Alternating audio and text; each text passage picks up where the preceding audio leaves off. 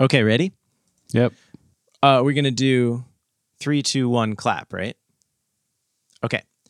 3, 2, 1. Welcome to the Relationship Road Trip, navigating the twists and turns of all the important relationships in your life. I'm Ben Azevedo, your backseat driver. Hey, I think you have the child lock on. I can't roll my window down.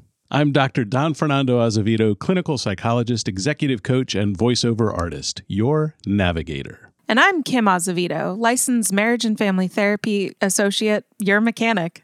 As always, dear listener, you're at the wheel. Make sure you've got plenty of snacks because today we're talking about kids.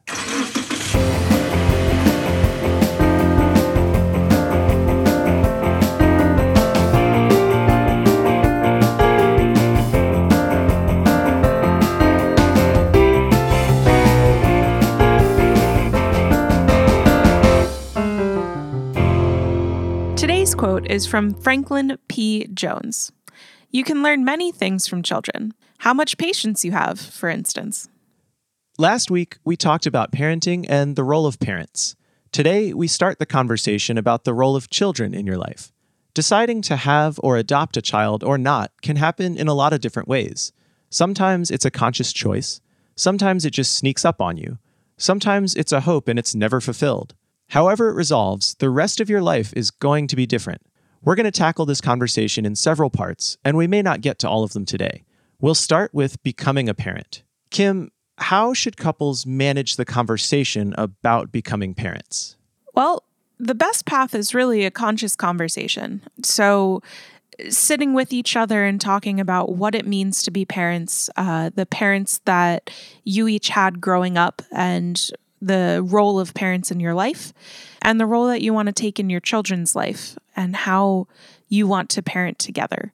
You know, this happens sometimes where it's like, oh, we didn't have a conversation about this first, but you can still have a conversation about what it means to be a parent for both of you and getting on the same page as far as what does parenting mean? How are we going to address discipline? What do we want for our child going forward? And that conversation actually starts with yourself. Thinking about who do you want to be as a parent? How will you wake up each day and interact with this child that you have chosen to bring into your life? That's an important aspect because regardless of what your partner does, you have to be aware of what you plan to do and how you hope the world will unfold in front of you. Can I back us up a little bit? Actually, this is sort of once you've made the decision to become a parent. But I actually thought the question was more about having the conversation about whether you wanted to become parents. Is that a different type of thing? Are there some different questions to ask there? Definitely. So if you're trying to figure out, do we want to have kids? That's a whole different thing. Kids are a very big commitment. Ben, I think you can actually speak more to that than I can as far as the conversations you've had with Sarah about what having a kid means, since I don't have a partner that I would consider having a child with right now. But it's a conversation about what parts of our lives are going to change and how is that going to affect us as a couple. Kids become another part of your...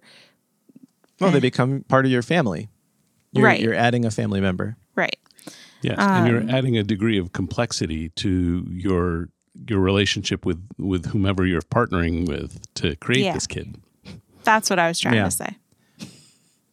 And I mean, I think the question is almost what area of your life isn't affected by a kid? Because it seems like pretty much everything. Personal time with your partner, money's a huge consideration, you know, how you're going to raise the kid, all your entire social life. It's a complicated choice. It is a complicated choice, and it still begins with a conversation you have with yourself about, regardless of the partner that you have, is the idea of having children in your life and caring for someone for at least 18 years and maybe much longer than that, is that something that you want to sign up for individually? Because until you're clear about that in your head, it's hard to have that conversation with a partner to say, how will we do this? That becomes even more complicated if you want to adopt, because the adoption process all by itself is stressful. It begins with you making a decision for you that I want to be a parent. I mean, I can share with you all that by the time I was 16 years old, I had already decided I wanted to be a parent because I wanted to prove that I could do it better than mine. Bad reason, I think, to have kids, but that was definitely the reason.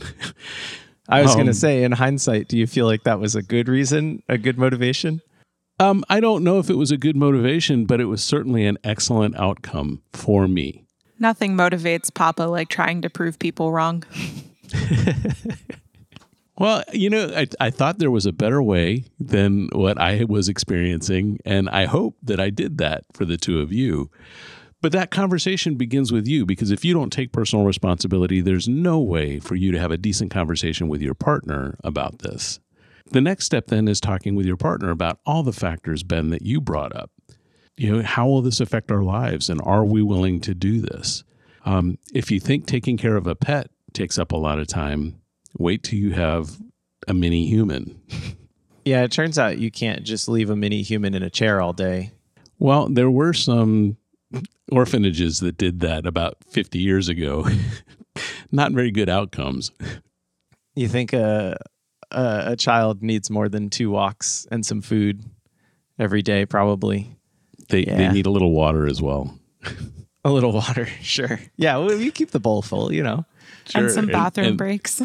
Yeah, they need to kind of be hugged every once in a while, and maybe talked to a little bit. Just like a pat on the head, I think. If it were only all that easy.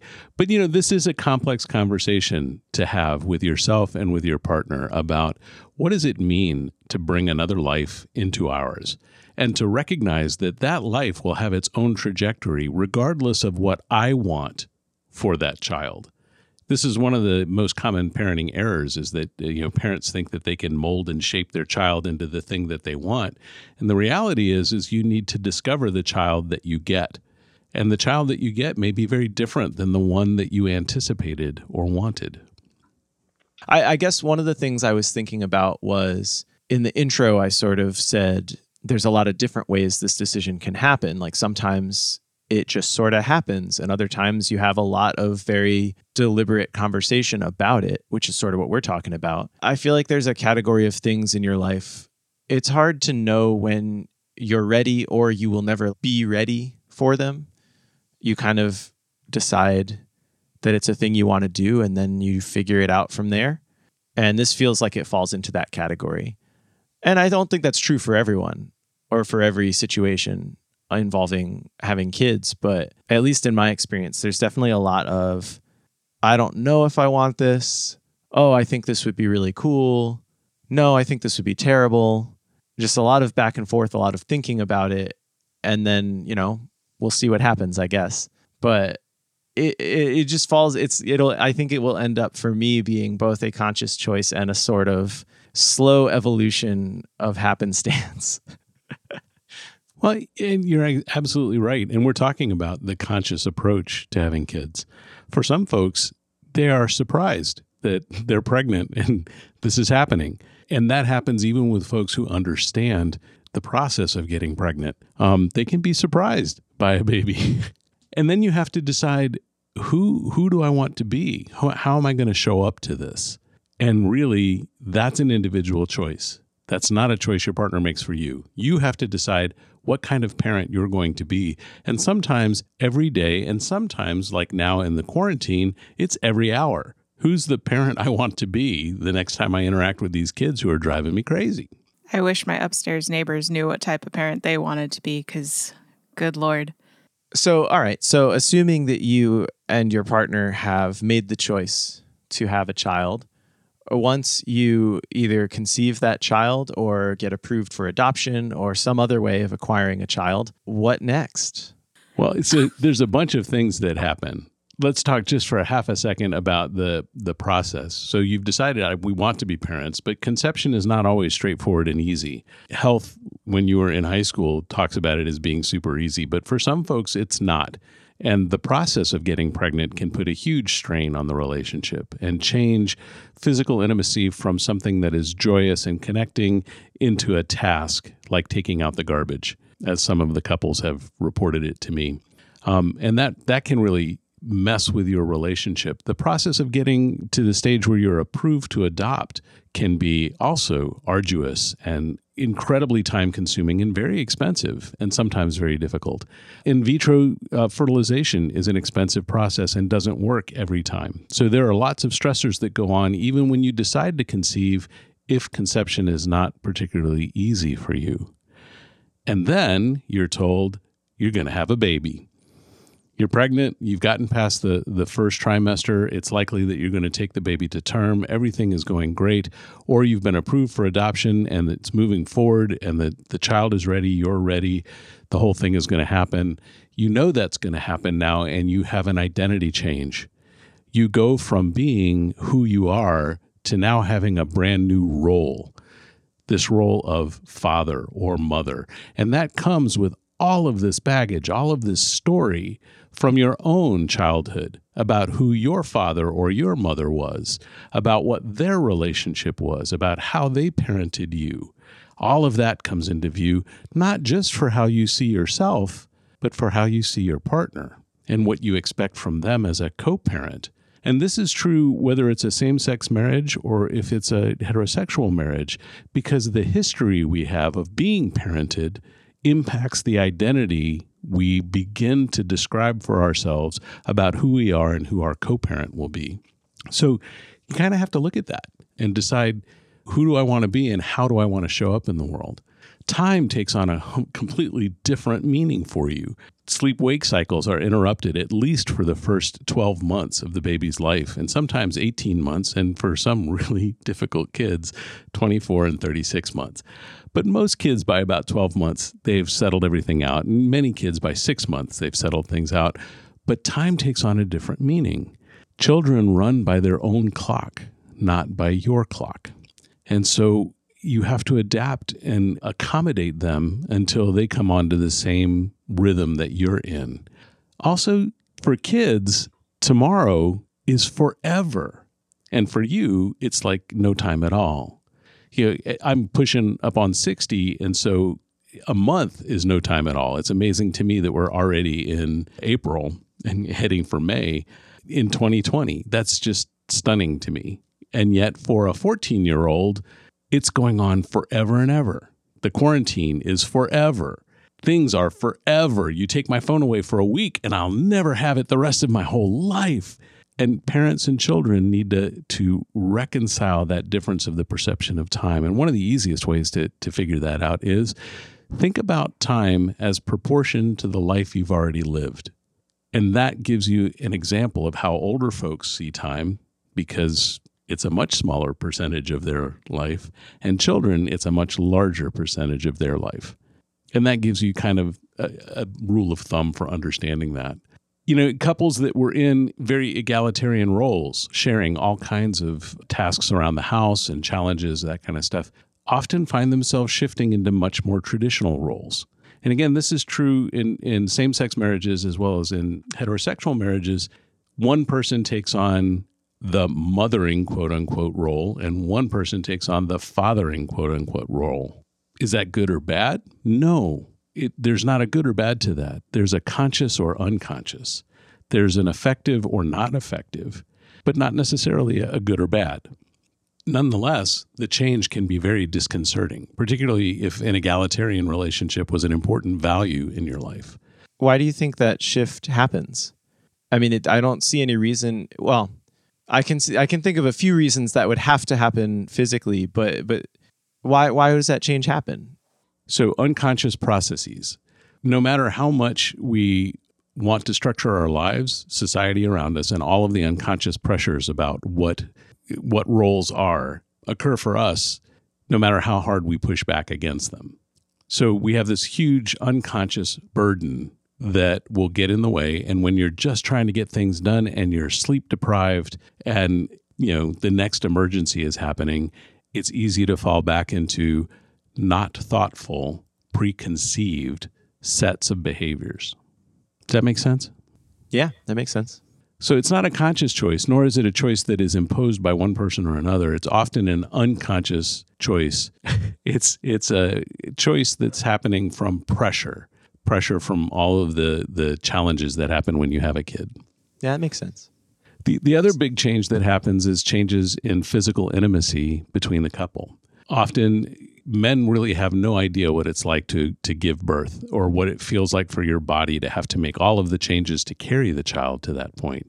Child's born, there's breastfeeding, there's all of the challenges with sleep and the rest of that stuff. And it becomes difficult sometimes for some couples to have touch with one another when moms are often like, I've been touched all day long by something and I don't want to be touched anymore. And there's this divide that happens. So all of those things, plus fathers often having less experience with children, feeling excluded for the first 6 months, can create challenges in the relationship and with raising a child. So with all of those challenges, why would somebody want to have a kid? I mean, it kind of makes it sound all negative. So the reason they would want to have a kid is so that they can grow up and do a podcast with them. That's a terrible reason. It's a lot of pressure on the kids. I guess the real question is, how, as a couple, should you handle all of those challenges, like sleep deprivation? I mean, that's a huge thing. Sleep deprivation is one of my personal biggest concerns about the idea of having a child. And that's come up a lot in conversation with Sarah. You know, it's interesting, like you said, men really can't experience pregnancy or birth or any of that. Most of the physical challenges of child rearing are the burden of women.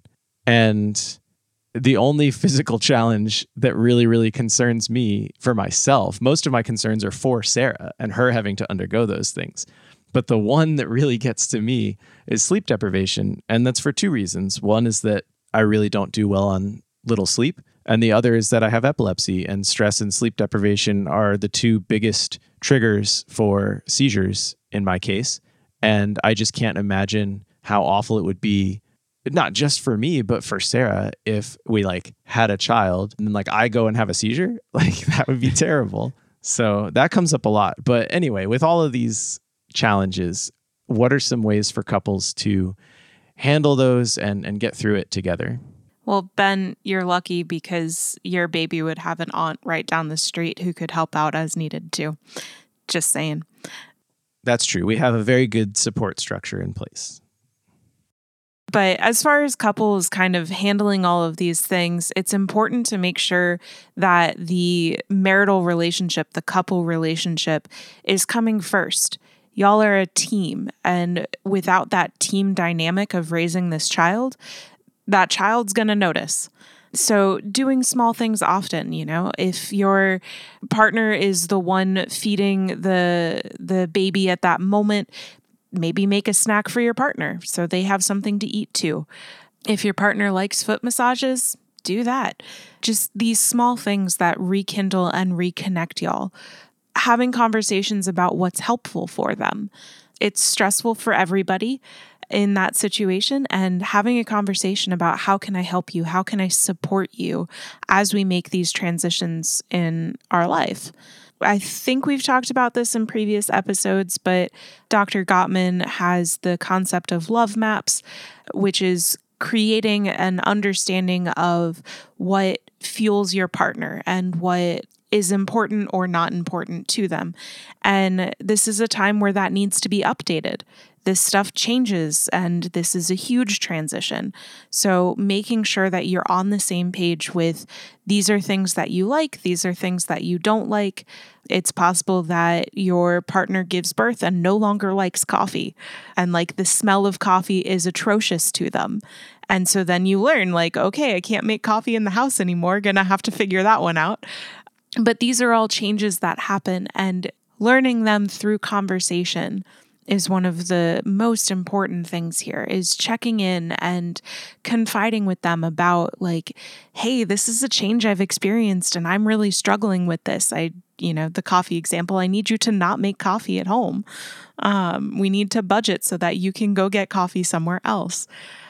And then also learning about the developmental expectations of your children.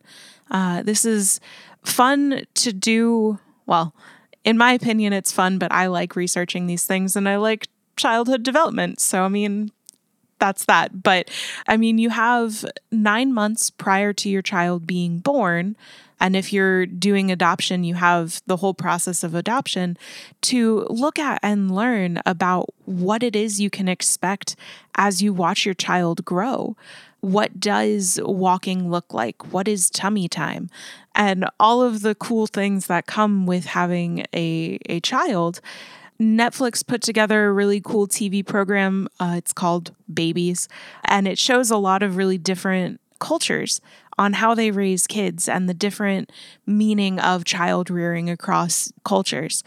That's all like the fun stuff that you get to learn and experience and grow. And I know Papa's going to have a ton of stuff to say because he got to watch us learn and grow and all of that stuff. But being conscious with each other that you're a team as you learn, grow, and expand your family.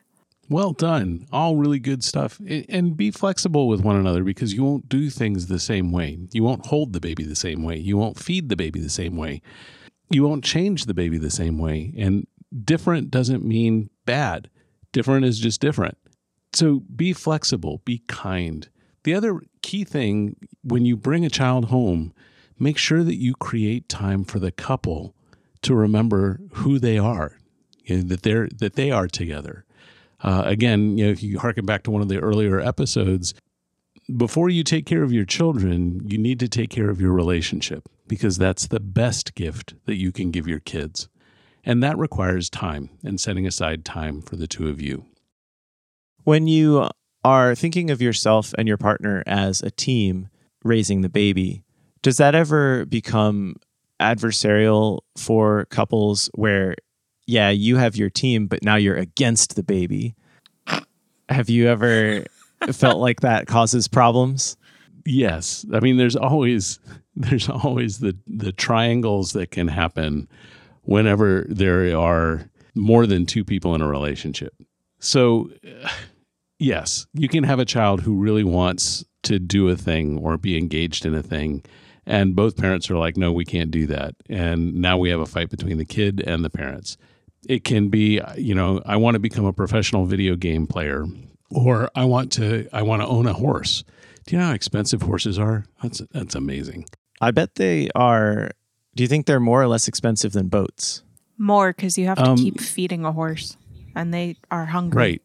Yeah, you only have to put gas in a boat when you're going to drive it, but you have to feed a horse every day. And then you have to clean up. Horses live for a pretty long time too. They do, and stable costs are expensive. $600, $700, $800. Anyway, we're parents. But this is just an example of a thing that a kid is really into, and then the parents going sideways on this, or the kid has particular talents. They could be an equestrian competitor. They could be a professional or the potential for an Olympic swimmer, or a baseball player or football player or basketball player, all of which will require extra training, extra time, extra money, extra effort. And you might have one parent that says, yes, I want to develop my child however they want, and the other parent going, wait, we have other kids and we have the rest of our lives. How do we do this? And the kid could be pressing for, I really want to be a professional, whatever. So this creates a triangle. The key thing is to step back from all of that and really listen to one another and what are the needs that are being represented so that you can find a solution through that attends to as many of the needs as is possible. That only happens when you're willing to be influenced. That's the hardest part of this. If you want to influence others, first, allow yourself to be influenced by others. We've really only just covered the infancy of this subject, but today we talked about having the conscious discussion to have or not have children, the identity change and other changes that come along with bringing a child into your life and your relationship, and some ways to handle those challenges with your partner. As always, we're sure some of you have questions, so please feel free to write us at questions@afpsych.com. If you liked this episode, don't forget to like, subscribe, and review on iTunes or wherever you get podcasts. Thank you for listening to the Relationship Road Trip. We hope you enjoyed the episode, and we want to know what you think, so write to us at questions@afpsych.com. You can also support the show by rating and reviewing us on iTunes or subscribing with your favorite podcast app. You can find more episodes of the show at relationshiproadtrip.com or wherever you download podcasts. The Relationship Road Trip comes out every Wednesday at 7 a.m., so don't forget to tune in next week. The Relationship Road Trip is brought to you by Azevedo Family Psychology, where they are dedicated to helping you create a life worth celebrating. You can learn more about their services at azevedofamilypsychology.com. This podcast is produced by Bear Cave Audio. Bear Cave Audio provides a range of audio services, from original composition to podcast recording and editing. To learn more, go to bearcaveaudio.com or email ben@bearcaveaudio.com. Until we meet again, may the road rise up to meet you, may the wind be always at your back, and may the sun shine warm upon your face.